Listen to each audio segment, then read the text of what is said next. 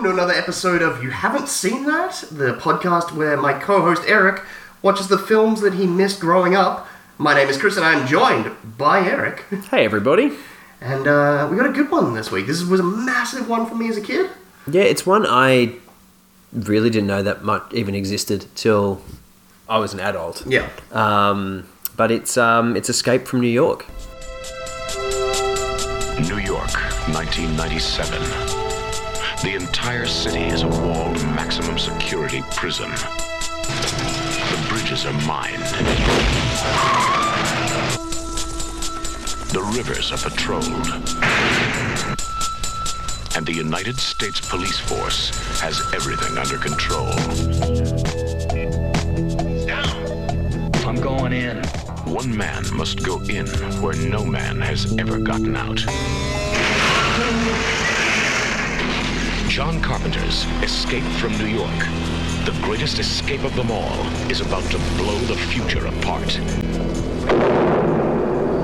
Yeah, John Carpenter's 1981 massive cult film. Yeah. I didn't realise that. So this is,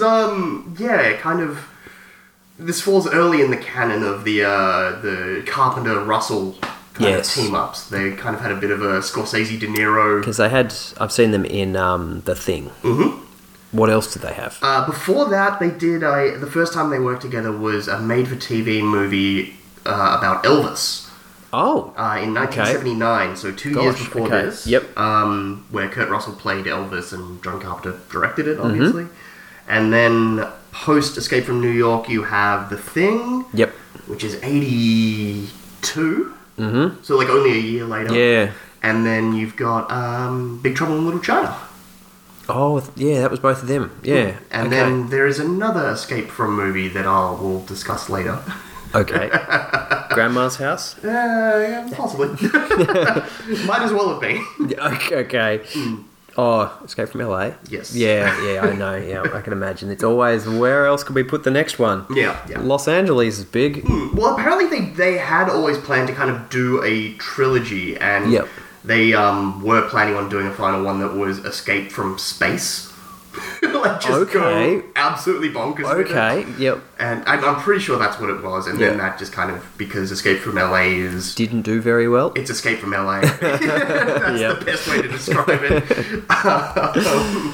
Yeah. Okay, so space never occurred. That's a pity. Yeah. I mean, I guess Kurt went in through a Stargate later on. Exactly, that's the closest we got. And John Carpenter did Ghosts of Mars. Oh, yeah, I never saw that on purpose. Yeah. But, okay, so you have no idea about this one? Really? No, I really don't. I've got the Blu-ray cover in front of me. Mm-hmm. I, for some reason, pictured zombies, but I feel like now looking at this, it's simpler than that, as the thing suggests. It's New York is a walled maximum security prison. Breaking out is impossible. Breaking in is insane. So the artwork is awesome. Yeah, it's a kind of new remastered Blu-ray. It's pretty great.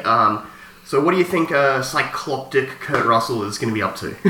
Obviously breaking into a prison, I guess. Well, yeah, I guess he must be. I got no idea. It's called Escape, but he's going in to help someone escape. Possibly. Maybe. Or bring down them walls. I'm not sure. Got the Statue of Liberty on there. We've got a cobra for some reason. So I'm intrigued to find out the relevance of the cobra. Oh, yeah, so you don't know anything even I know nothing. Oh, okay. Well, yep. What do you think his name might be? He's holding a massive gun and he's got an eye patch, like... I was going to say Steve, but that's Toby's cat. That's what happens when you record an episode at Toby's house the time before. I'm drawing a blank. Unless it's just literally Snake, which would be hilarious. Call me Snake. Oh, no, it's not. Well, I mean, the snake helped me out there. Yeah. Is this maybe the inspiration for Snake from Metal Gear Solid? Hideo Kojima has openly said that this film is a massive inspiration to there him. We go. Okay. And so that, Solid Snake. Because that's why I didn't want to say it. I'm like, he looks too much like Snake. Yes. But I guess... There you go. Kojima is an interesting man and would, He's a uber nerd who likes his... Yes, he certainly is, yeah. Things. Okay. Yeah. So, okay, so Kurt Russell, aka Snake, is going into New York to do something. Something, yeah. Alright. So I know the artwork of the helicopters and the like the riot guard and the barbed wire and the twin towers in the background just looks awesome. It looks just sinister and faceless, which is pretty cool. So there's no like identity, I guess, are there. And I've seen Kurt Russell in a few things. I've seen him in Stargate. Mm-hmm. I love the Stargate TV series. Saw the movie a bit later. It's fine. Yeah. Kurt Russell in it is okay. Mm-hmm. It's like, he's playing the villain, isn't he? And it's like James Spader is the... No, he plays the Richard Dean Anderson character. Oh, okay. Essentially. He plays like the lead Delta Force guy or Marine or whatever he is. And Spader plays the archaeologist character. Yeah. It's been like 2 decades since I know. I've seen that, Yeah, so. I've seen it a couple of times. So I have seen him in that, and I've seen him in The Thing. He's fabulous in The Thing. But otherwise, I really haven't seen that much Kurt Russell, really. Nothing Probably really in his like recent Tarantino resurgence or anything. I've seen him in Death Proof. Yep. Good point. He's also now... He's become like a staple actor for Tarantino. Like, he has, hasn't he? Once Upon a Time in Hollywood and things, so... Of course, yeah. So I haven't really seen him in much of his early stuff. So this is clearly very early on for him. This is real... well, kind of not really. He was a child actor for Disney. Seriously? Yeah, he's like in an episode of Gilligan's Island where he plays Tarzan as a little boy and things. It's a boy. It's a jungle boy. Oh my gosh, okay. Computer wore tennis shoes. He was one of those staple, like a little Ron Howard kind of a child Disney actor. And he took a very different path to Ron Howard. Yeah, and well, this is kind of him teaming up with John Carpenter was like him as like in, Breaking early out. to mid-20s kind of trying to break from that child actor Disney mold, and this is... And off he went. Yeah, put on an eye patch, grab a gun, and go for it. Go shoot some stuff and become someone else. A bit like Willis in Die Hard. Yeah, exactly. He'd been known as a comedic actor on television, so... And he's forged a career as something pretty much the opposite of that. Yeah. Before we jump into it, I want to, so John Carpenter, you're familiar, obviously, with The Thing, and I'm guessing Halloween? Yes. Yeah. Yep. And his music. Oh, yeah. Awesome synth music. Yep. Which I'm sure we'll end up discussing a lot in the episode. But what genre do you reckon this one's going to be? So I always pictured sci-fi because, like I said, I had zombies in mind for some reason. So maybe there's something weird going on in there. All right, cool. Because he is a very obviously genre-heavy exactly. So. And based on those other ones, sci-fi definitely seems pretty predominant. So like a sci-fi mystery thriller kind of thing. It'd be interesting to see how action-heavy it is. Yeah. If it is... Like the Metal Gear Solid games, it's more just about stealth and sneaking about. And occasionally dealing some weird stuff. So I'll be really intrigued. So you grew up on this one? I did, yeah. This was a massive, massive one. I think my mum was a big fan of it. Yep. And so this was, I watched this probably when I was about 8 or so. It always amazes me how much your mum, like her, just wide appreciation for so many different types of films. And weird stuff as well. To be able to well, she's just a big shi-fi nerd, so she was just dig into this. Yep. And it's one where I think she was like, there's nothing too hardcore in it. But then that made me love and appreciate Kurt Russell and John Carpenter, and then going from that to The Thing and Big Trouble in Little China, all of the kind of stuff that they went on to do. But this is kind of the gateway drug. Yeah, it's once you've had a taste. Yeah. Well, on that note, should we jump in? Yeah, let's find out what on earth is inside this prison.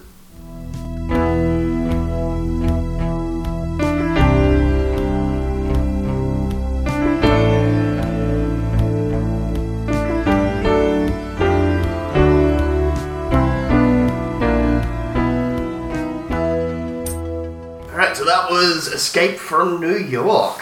Yeah, that was good culty fun. Yeah, that's a good way to describe it. It really, it's so easy to see why this became such a cult film. Yeah, because it's not as though it's epic, or it's not as though it's just got this incredibly detailed, clever story or something like that. It's just a fun idea executed well. It reminds me a lot of watching it this time of the first Terminator film. Yes. Where it's simple but clever and executed really well on a low budget, kind of just nice. And there's glimpses of a bigger world out there, but we just kind of are focused on this little aspect of it. Yep, one little story within this world. Yeah. And it's a world that you want to know a bit more about, but you're never really given any more, and you don't need any more. Yeah, well, randomly there was a opening scene that was completely cut. That was Snake getting arrested, robbing the Federal Reserve. Oh, okay. And they were like, just kind of realizing it while editing the film that it's just like, you don't need that at all. You need that kind of mystique and interest around Snake. Yeah, and you need him to go in as this... Like, I was asking you halfway through the film, like, why does everybody know who he is? But you don't really need to know why. No. He's just like this famous mythical character. He's, like you said, his aura precedes him. And yeah, it's such an interesting backstory because he starts off as a Two Purple Heart, like, war hero. Yes. That then... I'm assuming got like disillusioned with it sounds like America and then turned to crime. Yeah, somehow ended up a very good criminal, a vigilante or something like yeah.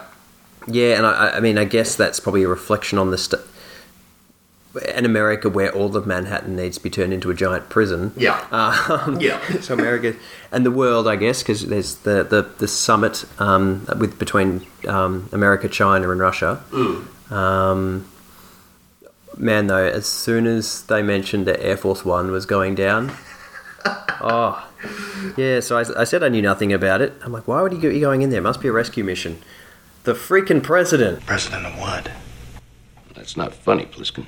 Yeah, the president of the United States plane gets hijacked by some woman. The American Liberation Army? Something like that, yep. Tell this to the workers when they ask where your leader went. We, the soldiers of the National Liberation Front of America, in the name of the workers and all the oppressed of this imperialist country, have struck a fatal blow to the racist police state. And they crash the president's plane into New York prison, send in Snake. Enter Snake Plissken. Yeah, and then the president bails out his little red pod and, Yeah. And then off you go. And, there's just I don't know what else to say about that. He meets a couple of characters along the way. It's interesting because it's not like... It reminded me, because of the New York setting and the nighttime setting, for most of it, it reminded me a bit of The Warriors. With all the different clans or gangs he bumps into. Yep. There wasn't really any of that. Wasn't really Mad Maxy. I mean, it kind of was. Mad Max 2 with like the one big boss sort of thing, but yeah, and you got the Thunderdome boxing match essentially. Yeah, so it's kind of like a pastiche of a lot of kind of New Yorky gang and post-apocalyptic stuff. It's just kind of a melting pot of a bunch of different styles and genre. Thrown in with Kurt Russell doing just a Clint Eastwood impersonation. Basically, that's actually what he's doing. Oh, well, you got, well and done. Then they cast Lee Van Cleef as Hulk, and he was like, oh no, this is even more perfect. Yes. And he was, apart from his random earring, he was great. Yeah, it's so weird. I don't know what it is, but when you see someone over the age of 65 with an earring, it's odd. It's like Harrison Ford, man, just take out that earring. Well, particularly like in this role, his He's like very much a uniformed officer. He plays by the rules. He has like a leather-bound mahogany office. Yeah, that office is full of just rich leather and mahogany. And then he's got a gold earring for some reason. And it's not even a small one. It's a big old hoop. Yeah, he's like almost piratey. As I said, he's probably just going through some things right now. Yeah, I think that was like, no, the ring stays or you lose me. Yeah, exactly. Do you want me to keep running the American police force? Yeah. Oh, so funny. But like, it's those little things that make this movie so fun, like the American police force. Yeah, like, the United States police force. Yeah, the USPF. Yeah. It's these little background details and things that you're just like, oh, that's nice, that's fun, that's clever. Like, I reckon if you had Paul Verhoeven directing, they'd be a subdivision of the USPS. Oh, yeah. There'd be some weird, stupid kind of corporate sort of thing in there.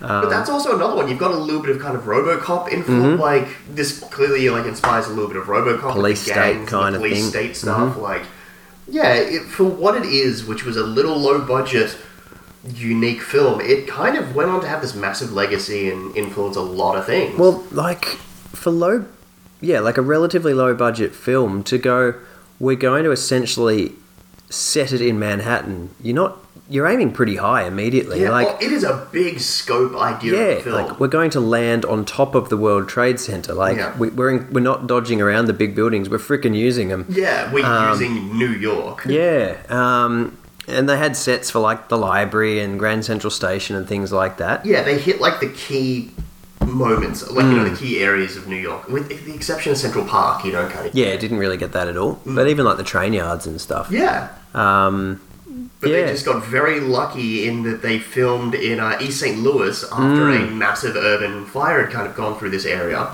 It was, like, the lower income kind of areas of St. Louis, and so... before the city kind of went in to clean it up, they were like, hey, can we just quickly use these burnt out, like, 3-4 square blocks? That's so cool. Yeah, you were telling me that during the film, and that is just, like, good timing. I mean, Yeah, like, I know I see why you paused that, because you don't want to, But it adds so much depth and kind of instant production to the film when you can see, like, several blocks down, like, no electricity, no lights, burnt out rubble and it's things. not one street with a matte painting or whatever you put at the end to block it off. Yeah, or you're not shooting it so close. Like, that's what this film so easily could have been. True, like, close-ups and tight camera angles and very clearly inside sets. But because they had the opportunity... The space, they shoot it big, wide... have, like, burning tires and garbage cans, like, off in the distance to, like, give you the scale that we are actually in Manhattan. Yes, and, like, the scene where the guy goes around dinging on the sewer drains and the crazies or whatever come out. I got the crazies. Yeah. You get, like, this, you put it really well there. You actually get a sense of scope. Like, he hides behind a car and the crazies are coming from the distance. It's not just like a shot on him and then a shot of a running mob and a shot on him. And he quickly runs into a building or something. Yeah. And, like, I mean, he does eventually, but... But there's quite a bit of space used and, it gives you that scale, which, I didn't really think about. But, we were saying also, like, Fallout 3 clearly took a lot of design. Yeah, I feel like it did anyway. I never put those two together, but that is, like, 100% right. Like, that's what the streets of DC and stuff look like in Fallout 3. Yeah, 100%. Just like that, even that, like, amount of spacing of rubble. Yeah. And things, I want to ask, like, how you found the pacing of the film, because I know that's a lot of people... have issues with it sometimes, like, because there's obviously, like, two camps of people that absolutely love this film and then others that are very on it. I didn't expect it to be any faster. Yeah. Like I said at the start, I think I wasn't anticipating it to be a heavy-duty action film. Yeah. Like, just set piece after set piece. There was a little bit in the middle where I was just wishing something would speed up a little bit. It takes its time, and it's very much like a product of, like, 70s filmmaking. But then once he'd really... at which point was it? I think once they got their hands on the president, then it sort of moved along from that point onwards. Post-boxing match. No, actually, even when they he rescued him from the railway car. Oh, the train yard. Yeah, the train yard, yeah. But definitely boxing match onwards, it's relatively fast-paced for the film. Who are you? Alex and me, we've got to move fast. Move fast. You goddamn right, I'll move fast. Quiet. But I reckon once they linked up with the president, then it kind of picked up and had a bit more mobility to it, or whatever, motion. Because it does take about, like, 30 or 40 minutes or so once Snake finally arrives in New York to kind of... It really takes its time to establish this is the world we're in. Like, you have the crazies attack, you have him just wandering around, meeting girl at chock full of nuts. Take me out with you, Snake. Why? I can think of lots of reasons why. Yep. Kurt Russell's then wife, Susan Yes, Hopley. Yeah. He just gets so... Even he gets bored and sits on a chair. Exactly. It's just milking it for time, I guess. But yeah, it is... He does work it out in a way where he establishes tone, world, and then kind of puts all the chess pieces in the right order. Yeah. Like, you've got Cabby, you've got Brain and Maggie, like, everyone's kind of set up. Yep. And it works quite well that way too, because at the point where he walks around and just almost gives up and sits down. Yeah. Because where do you start? Yeah, where do you start hunting for somebody in Manhattan once it turns out their emergency beacon's attached to another guy's wrist? Oh, the best crazy drunk man. Oh, he's so good. Mr. President.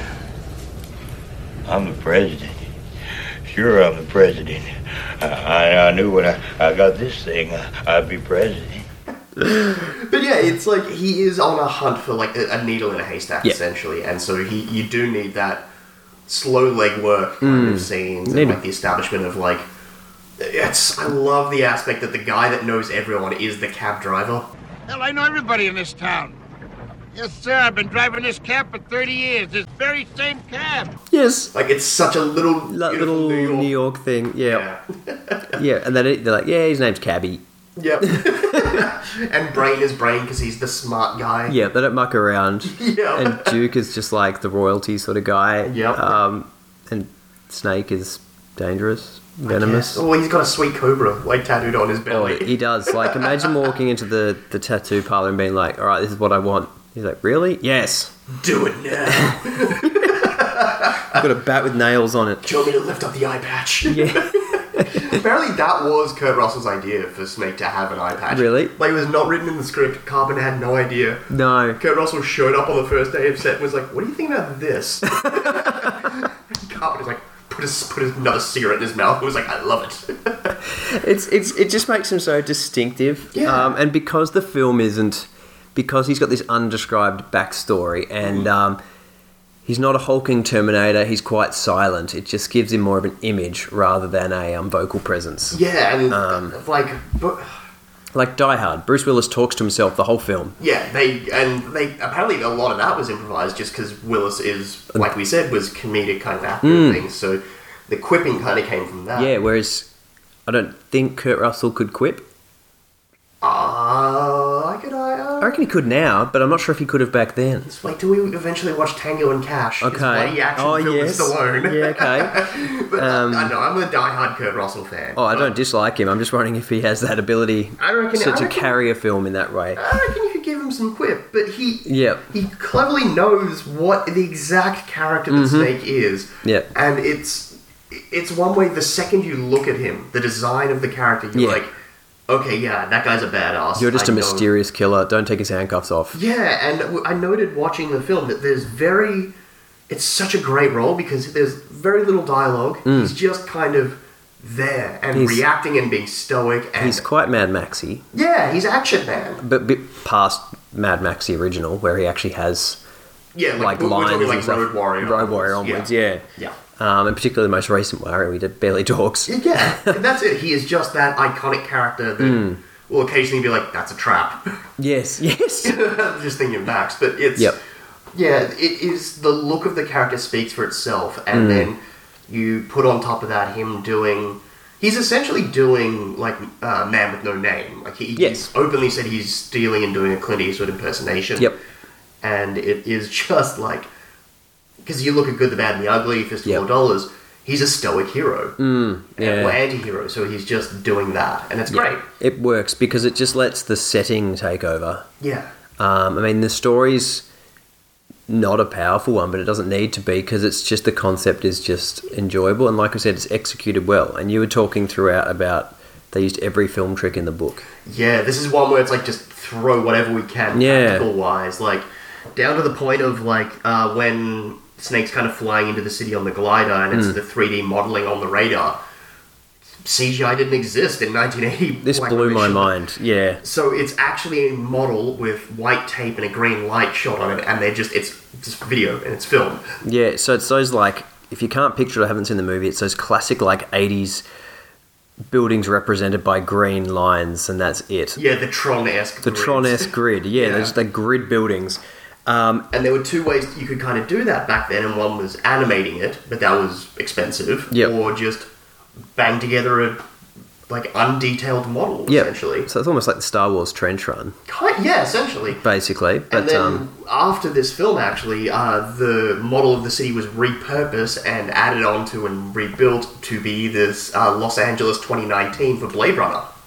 Really? Yeah. Wow. So we got this, base of a model, like we built it, and there was quite a bit to it. Yeah. Obviously, because the shots went for quite a long time, and the building shape varied a lot. So yeah, and there's a lot of really great little in-camera tricks, like the opening shot when we've got like the Statue of Liberty on Ellis Island and things. Yep. Like, is it Ellis Island? Liberty Island. Liberty Island. It's just because it's set at Ellis is right next door from memory. Yeah, so you've got the Statue of Liberty, and then the camera kind of pans down, and you've got like the security station, and then it goes into black, and then fades back out, like as if you're panning on the other side of the building, and all of a sudden we're in St. Louis. Yes, yeah.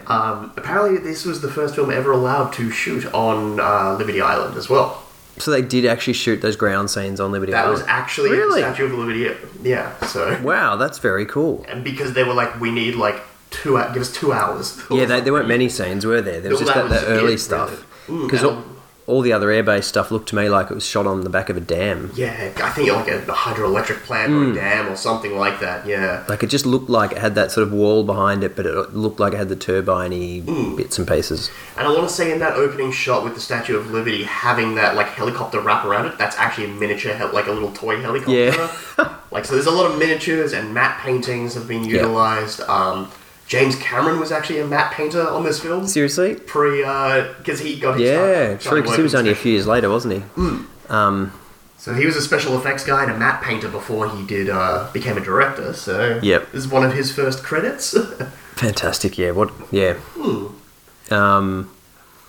jumping back to Snake, we were talking about how much of an iconic kind of character he is. How'd you find Kurt in the role? Oh, fine. Like you said, he plays the Clint Eastwood. He plays it beautifully. He's not like an unstoppable superhero. You know he'll get the job done, but he gets shot in the leg with an arrow fairly early on. And he gets knocked out with a tire iron. Yeah, exactly. He gets beaten up in the boxing ring. You know he's going to win because he has to.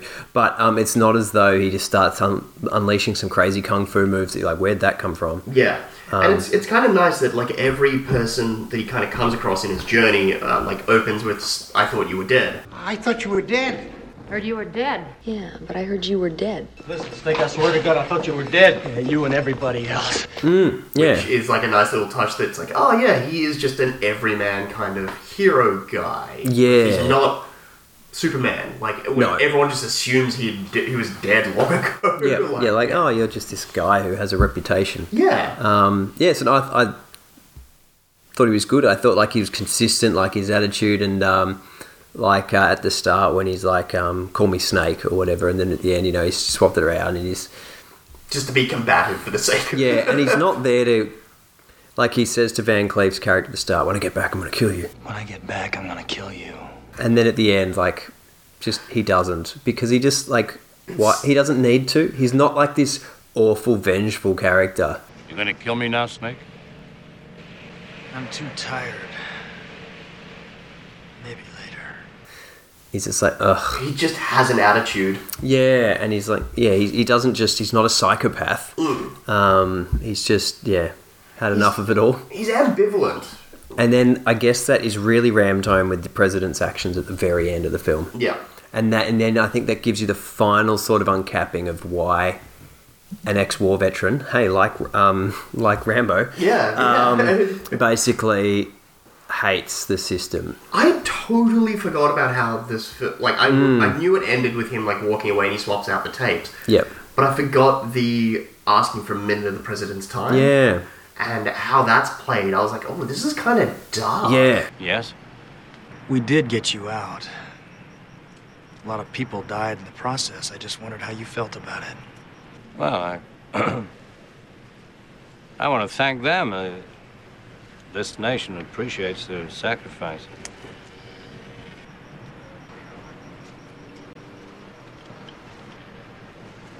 Look, I'm on the air in 2.5 minutes. Yes, sir. And that moment is where I think, you get that real, like, oh, this is why everyone hates the government in this current setting in this world. Yeah. And that's why this war hero, or whatever he was... tried to rob the Federal Reserve. Just lost faith in his country. Yeah. Well, apparently, just on that note of losing faith in the country and things, Carpenter originally wrote the film in the mid-'70s as a reaction to Watergate. Oh, yeah, okay. Yeah. But no studio wanted to make it because it was deemed too dark and too violent. And that kind of all changed after he made Halloween in 1978. Like, If people wanted to work with him. The most profitable independent film of all time. Yeah. Take our money. Yeah. So, but yeah, that's kind of interesting. Like, when I was doing the research and found that out, I was like, oh, that's odd. I don't remember there being that much political stuff. No, because it doesn't dwell on it. It's got the moment at the start, like the liberation, a lady taking over the plane, and bringing up the imperialist dogs or whatever, and then you just like Snake's one of those war heroes has gone off the tree, and then at the end you just get that one little bit, and you're like, I get it. It all kind of fits together now. Yeah, you get enough of, and then his character motivations and sort of all come together. But in the meantime, you've just kind of got to know him. It's quite clever and simple. It's interesting because it is a film that like it's simple and clever, but it's not obvious and kind of on Front Street and ramming home points. Yeah, it's not slamming stuff at you. Like, this is a film that's been floated around for years saying it was going to be remade, and I can imagine. It's kind of always in the works. Yeah. And I think it's now actually going ahead again with Lee Wanell, the guy that Saw, who actually made a film last year called Upgrade that's actually pretty fun. Yeah, okay. But yeah, I'm like so cautious that if you were to do this nowadays, you would have to be so blunt and blatant with everything. Like, you couldn't have this whole, like, just subtle little twinges of... No, you could, it'd be fascinating. Like, you could go just blatant. Yeah. Or you could go for awkward blatant, like The Purge. Yeah. You know, how that sort of, like, has its gimmicks, but has some pretty clear statements and things like that. Yeah, or you could just flat out do, like a blatant, we don't like you, Donald Trump kind of thing. I have a sense that they would kind of just steer away from any kind of political reasoning behind it and just kind of lean straight into a more straightforward action. I feel like, and unless a certain studio picked it up, I think, you'd be right. It'd just go action path. It'd be fascinating if they did take it that other way, but I would be very surprised. Yeah, which is interesting because this is very much not an action film. No. It's like almost borderline drama-y. Like, not much, like, yeah, it pretty much. Like, there's the bit where he, the crazies, and he sort of has to run away from them. That's not even that actiony. That's like... That's just him breaking some windows. And like closer to horror, maybe, because they do kind of resemble zombie-ish kind of creatures, but yeah. And then there's like, I guess there's the boxing match. Yeah, and then there's a car chase, sort of. Yeah, not even really. Yeah, like barely. But that's what I mean. It is not that high stakes action in there. It's just a nice, interesting world. Like we've been saying from the beginning, the premise is great. Yeah. And let's have that be our kind of predominant thing, and then just kind of shake something around it. And then they have some very clear cut characters. And what do you think of the characters?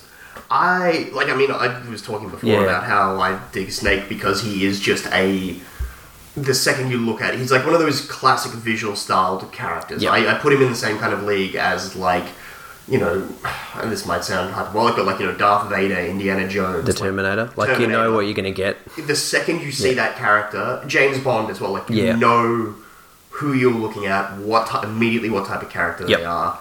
And I think Kurt really cleverly knows to lean back and not... He's hamming it up, but he's not... Flamboyantly hamming it up? Yeah. He's not Ernest Borgnining it. And he's not Dennis Hoppering it in Waterworld. Yes! That's the other way you could go with this kind of character. Yeah, and that maybe Costner tried to do exactly that in Waterworld. But just forgot that, that character's awful. Ugh, yeah. Yeah. But what about the other characters? Okay, I love Ernest Borgnine in this film. Yes, Cabby. I just love whenever you see an Academy Award-winning actor just... go for it and play. Like when you first see him in the audience of that weird show. Yeah. That theatre show. But again, that's something that's never really explained. But you're like, yeah, I guess that would probably happen. It probably would. And then I'm like, they got this is just this weird... They say that they've made their own world in Manhattan, and then he tells them not to go downstairs, and it's pretty creepy down there. Yeah. But it only touches on that. Thankfully, it doesn't dwell on it. But yeah, at the moment you see him, I always get the sense of, he says, I've been driving a cab here for 30 years. So I'm like, Did you just stay? Like, that's a good point, because the prison's only been around for 9 years at that point. Yeah, so that's what I mean. I'm Yeah. like, what? Huh. It's an interesting character So where he you're was just a New York citizen. Yeah, I'm like, did you just stay, or were you always like... Or did you get arrested immediately? Yeah, so you could still be a New York cab driver? Like, it's... Yeah. And he's got this kind of childlike, playful innocence to him. Interesting. That's He's a really good cool point. little guy. That's a very good point. I didn't think about that. He just kind of... My only kind of quibble with this film is the way that characters kind of float in and out. Yeah, they don't... Like, really conveniently. Yeah, like when Cabby shows up again after disappearing for ages. Yeah. Like, hey, I'm here. And it, like, conveniently worked out. Like, I do like the fact that he traded his hat for the tape and things. And true, yeah. And they've established early on that he is playing music in his car. Like, his tapes are his treasured items kind of thing. Like, it's all set up, but it is a lot of... by convenience arriving. Yeah, like he rocks up at the World Trade Center on the correct side of a very big block of land. Yeah, exactly.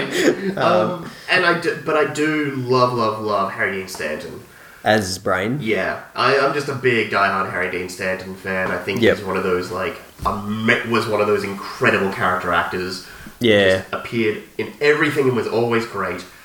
He very clearly knows what film he's in. Yes, yeah. And he's kind of playing it very B grade, but he's doing like some odd line deliveries. Oh, I know you pointed out that one in particular where he's convincing Duke to spare Snake's life. Snake Plissken, Duke. The man sent him in here. Something's going down. We need him. Yeah, and you're just like, I don't know if that's bad or good. It's different. Like, it works, thankfully. You're like, you don't know whether he just wasn't trying and didn't care. Or he was like, I'm in a B grade kind of sci-fi film. I'm going to play that kind of schlocky... Yeah, slightly, yeah. Yeah, it works for the tone of the film. And his character's an interesting one because he's this... Like, exactly what characters in that kind of universe would be. They'd be lookout for oneself. Yeah, scheming, double, triple. Yeah, he's not a murderer. He's Brain. Yeah. But he's that double crosser. But you do get the sense that he and Maggie do really care for each other. They have a bond. Yeah. Yeah, and that's like the only other person he would look out for other than himself is Maggie, and vice versa. Yep. Which is kind of great. Despite the fact that Adrienne Barbeau does not have much to do in this film. All she gets to do is wear a low-cut top and throw bricks. Yeah, she got in a brick fight, which was kind of cool. That brick fight. And then immediately get hit by the Duke's car. Yeah, actually she killed those guys in the office. That was her one shining moment. Yeah. And then she wasted 4 of her 6 rounds shooting at the Duke's car from too far away. And then she got squashed by a car. It's such a weird anticlimactic, like, oh damn! Like, you kind of knew that clearly she made a decision to stay and die alongside Brain. Yes. But...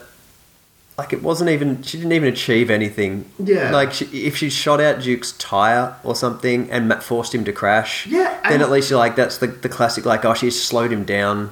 I found it... That's the one thing as well where it's like, they're navigating the bridge full of landmines because they have got Brain's map. Yep. And he tells them to go left, and then... He's obviously got it wrong or whatever. Yeah, and but it's a whole funny... But the Duke following in his car has managed to get all the same length as them without hitting a single one. I know. Who needs the map? Yeah, that's why I'm like, God damn it. Harry's, Brain's death explosion is awesome. It's great. Just clear stunt actor. Well done. Like... And then, I guess, with the Duke. Oh, good old Isaac Hayes. Oh... You got real excited when you saw his name in the credits. When I saw his name in the opening credits, I was like, no way, not the Isaac Hayes. Hello there, children! And then when you see the cars going from the distance and the synth music kicks in as always, but this has that slightest funk beat to it. You're like... entrance and his car. Oh my gosh. I'm like, no, is this him coming now? And just look at you. Big smile with... It's like a Cadillac lowered with chandeliers on the bonnet. Chandeliers on the bonnet. And a giant disco ball, like, so great. Not spinning, not nothing, just sitting on the hood. On the dash. Yeah. But that's what I mean, like, it is the production design and everything that makes this film so awesome to watch. Yeah, and like you said at the start, like Carpenter's synth music, it's a very simple score. Yeah. It really is just him, like, noodling on a piano. Yeah. And, like, half the songs are just, like, the same 1 or 2, 3 maximum notes just over and over. Like a lot of synth music, I guess. Yeah, but apparently how he records his scores is he just has the movie playing on a screen and just fiddles. That makes sense. To me, I'm not really a musician at all, but... Although I think, like, with this one, he must have gone in, like, with, I've composed the main theme, and I'm guessing similar to, like, Halloween as well. Like, yes. Because the main theme to this movie is so great. Yeah, it is actually. Like, once it hit the closing credits and it was playing again, I'm like, now I'm very familiar with it. This is good. It's so solid. But, Isaac Hayes, jumping back to him, like, had you seen him in anything before? South Park. Yeah. Yeah, no, I hadn't. I know the littlest bit of his music, and I know he's got a very extensive musical career, but I didn't realise he did more than voice acting. Yeah, had a little bit of an acting career and stuff. And, he was fine in that role. Yeah. Yeah. It doesn't demand much. Doesn't ask for a lot, just big hands for those awesome gloves. Yep, and just be a bombastic guy. Menacing, someone who you would imagine people following, and he nails it. Yeah. Well, it's also... We should probably bring up the other staple John Carpenter actor in Donald Pleasance. Yes. Because he'd been in Halloween, obviously, before this, and then would later do things like Prince of Darkness, Halloween 2 and things with him. And, yeah, so he was great, I think. He was actually, because... For a kind of aging alcoholic, he did okay.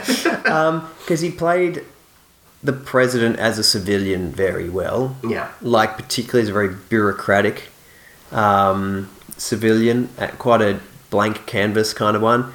You kind of forget that he had his finger cut off very early and mailed. Yeah. I was thinking, okay.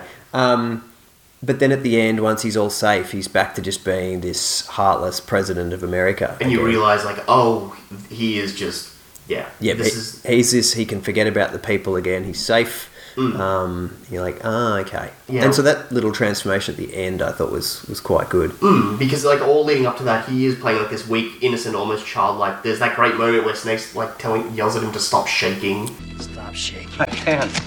Who are you? And you're like, so you are just a wounded, weak, innocent kind of human. Yeah. And then... And he doesn't ever try and steal any scenes or anything. No. He's more just there for the ride. Yeah. He knows he is he's the vessel for the whole film, really. Yeah. He's there for a sweet, sweet paycheck. Yeah.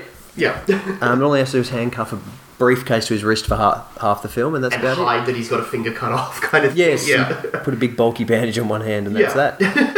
Yeah. But no, he's solid. He's fine. But it is Kurt Russell's film. Yeah, definitely. Yeah. And this was, like, very clearly the Star Maker film for him. Yep. Between this and, like, despite the fact that it didn't do all that well, but, like... No. Between, like, his work that he did with Carpenter, I think it just established him as cool character actor guy. Like, who could sometimes be a leading man. Yeah, because, like, obviously, so after this he did The Thing. Yes. And in that he plays a similar kind of character, like that, almost like isolated, because he's not really particularly close from memory with members of the base team. Well, he's the one non-scientist. He's the helicopter pilot. Yeah. Yeah.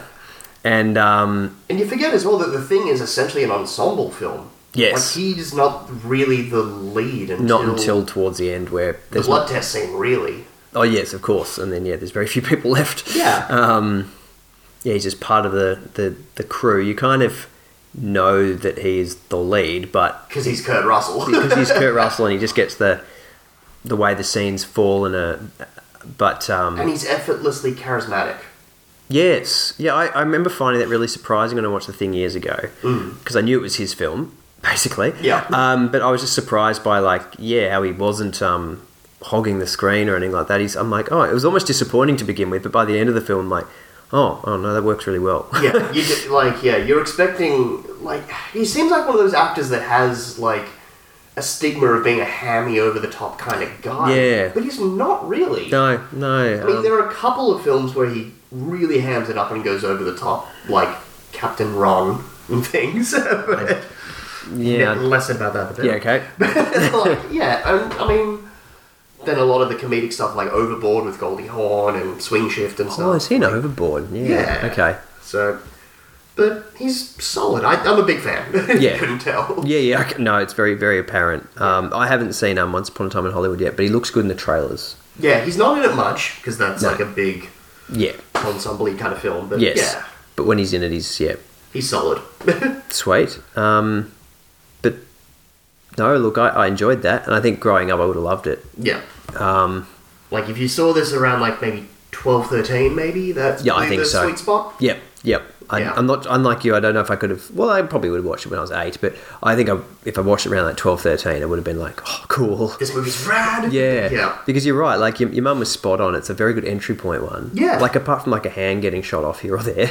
Yeah, there's not much violence. There's, I don't think, any real nudity. There's very little swearing. Like, it's... Yeah, it's pretty relatively clean. Like, what have you got here? We just got an M rating here, so not MA. Yeah, I mean, it's an R US one. Because, is it really? Yeah, it's not PG-13. Oh. Although it could kind of I would have thought, like, way back then it would have been. Well, PG-13 didn't exist back then. Oh, yeah. PG-13 came in like, 84. Oh, okay. With, yeah, it was created because of things like Poltergeist, Gremlins, and Temple of Doom. Yeah, none of them are. None of them are, but also none of them should be PG either. No, they should be just that little bit higher. Yeah, so... Yep. Ah, cool. But do you want to hear a little bit of info about the film? Yes, yeah. Alright, so it had a budget of roughly $6 million. Okay. Which, it's pretty decent for, like... pretty decent what they achieved on such a kind of low budget. Yeah, particularly with a decent cast. Yeah. Like, you actually got to pay the cast. Exactly. And they've got a big name cast in this. And it went on to gross $25.2 million at the US box office. Okay, so percentage return is solid. Yeah, so it made its money back and then some, but it was the 32nd highest grossing film of 1981. Yeah, that wouldn't surprise me. So it kind of helps it track as a cult. Yep. Yeah. And this was kind of like, Carpenter never really had a success post-Halloween, really. No, not in terms of the way it...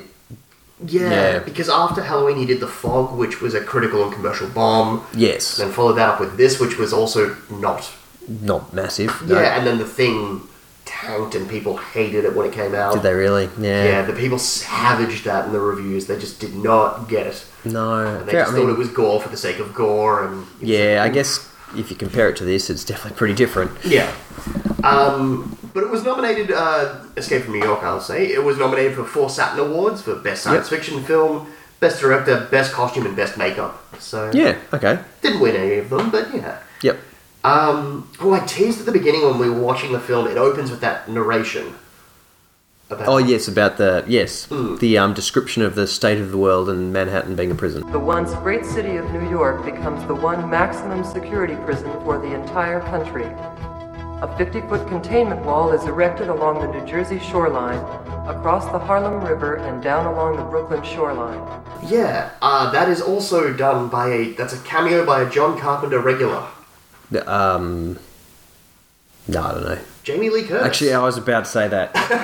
Yeah. Really? Yeah, that is Jamie Lee doing the narration. Immediately, I'm like, no, I can't think of a female actress. And then I'm like, oh, Halloween, come on. I had no idea about that. Wow. And then sitting here watching it today, I was just like, oh my god, like, yeah, that is definitely her. Yeah. Cool. Oh, that's awesome. Cool. But on that kind of note, do you want to hear some alternate casting? Mm-hmm. All right. So, the studio executives originally wanted Tommy Lee Jones for the role of Snake. I don't think I've ever seen... I mean, young Tommy Lee Jones. Has he ever been young? No, he's just been old. Yeah, he came out old. Yeah, exactly. I mean, like Men in Black, he was like 1,000 years old. And then No Country for Old Men, he was like 2,000 years old. So I don't think I've seen Tommy Lee Jones from an older film. Yeah, you got to go like some older 70s stuff like Rolling Thunder and things. Like you get a little bit of a... He kind of always had that kind of acne-scarred, kind of cheap, facey kind of which thing. makes you look a bit older naturally. Yeah. Yeah, okay. Kind of that chiseled, gruff look. They didn't think Kurt Russell was right for the role based on his prior work, which I kind of teased at the beginning. He was a child star. And fair enough. And Kurt Russell had to work and pitch himself to kind of get that role. And actually Carpenter went to bat for him because they were buddies. And Mm-hmm. The studio also wanted Charles Bronson for the role. Oh, yes, okay. But Carpenter refused on the grounds that he was too old. Tonight, we review an aging Charles Bronson in Death Wish 9. I wish I was dead. Hey. Which is like, I guess it would fit the war hero, veteran sort of thing. But it's like he's the same age as like Lee Van Cleef there. It's too old. Yeah, it starts getting a bit old there. Yeah. And also Nick Nolte and Jeff Bridges were approached for the role. Nolte was approached for everything back in the day. Yeah, he was a massive star back then. And he's a good actor, so... Yeah. But now he just sounds like he's gargling hot asphalt. Oh, I know, yeah. That voice. Oh, gravelly. He smoked all the cigarettes ever. Yeah, there's none left. Yeah. But it's kind of interesting Jeff Bridges was approached because then 3 years later he would work with Carpenter in a movie called Starman. Oh. Which earned him his second Academy Award nomination, actually. Really? Yeah, it's a great little movie, that one. Okay. Yeah. Sweet. What else was there? Chris Christopherson was considered for the lead as well. Oh, yes. But they ended up not approaching him after Heaven's Gate came out and was one of the biggest flops ever. Yeah. But then I found this one interesting. This is flat out original cast. Like, someone was cast in a role initially, but then had to drop out. Yes. Warren Oates was originally set to play Brain, but but then he fell ill. Yeah. You probably don't know who Warren Oates is. He's not jumping to mind. An older kind of character actor. You'll become very familiar with him when we eventually watch Stripes this season. Okay, cool. But he was also a member of the Wild Bunch and things, like an older character actor. He's from that bunch. Yeah, group. He was in quite a few Peckinpah films, like Bring Me the Head of Alfonso Garcia and things. And yeah. But he became ill and had to drop out, and he recommended his friend Harry Dean Stanton for the role. Jeez, lucky Harry. Yeah, but it turns out Oates ended up dying later that year after a... Oh my gosh. Yeah, so it was okay. Alright. And the character of Maggie was written specifically for Adrienne Barbeau because she was married to John Carpenter at the time. Oh, yeah, right. Fair enough. Yeah. Maybe that's why she got no lines. I guess. Yeah. Who knows? I like Adrienne Barbeau. She's solid. Yeah. Oh well. Yeah, what can you do? Yeah, it's all that. What's done is done. But yeah, I mean, I love this film a lot. I grew up on it. I can very clearly see it has some holes and like why other people might not love it. Yeah, definitely. Yeah. It's just a nice little weird mood piece. Yeah, I think if you go in expecting it to be this like really like top shelf epic like classic sort of action movie, it's not that. Yeah, it's a really good hangout film, like to put on with a group of friends and like have a couple of beers and just have it, and you don't have to be like riveted and paying attention all the time. Like it's no, you can exactly, and it's just like because it's not as though there's like these big like smackdown one-liner moments that you really want to like be watching and really like. Yeah. Whoa! You don't have your Arnie quips. No, exactly right. Yeah, or like the big explosions and deaths. It's like we said, it's not really an action film. No, so just a mood piece, and it's kind of cool. Go in for a slower, stranger cult. It's a cult. It's film. It's very John Carpenter. Yeah. Which is not quite what I expected in terms of the expecting to be a bit grander, I guess, but it suits it fine. Yeah, Carpenter never really goes grand with anything, really. No. It's kind of interesting, and I kind of like that. Yeah. But I guess, unless you got anything else, that'll probably wrap us up for Escape from New York. Yeah, no, that's me. Nice. Well, you know what time it is, everyone. It's time to shuffle the papers and pick the episode for next time, which is going to be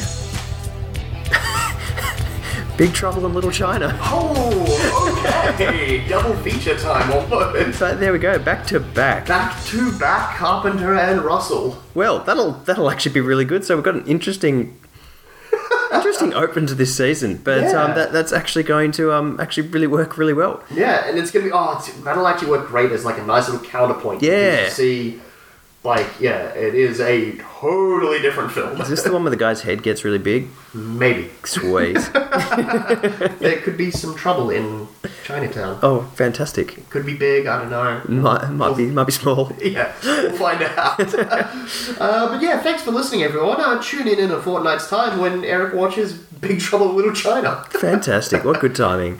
For this week's episode, I'm Chris. I'm Eric, and we'll catch you next time for more Johnny C. and Curdy R.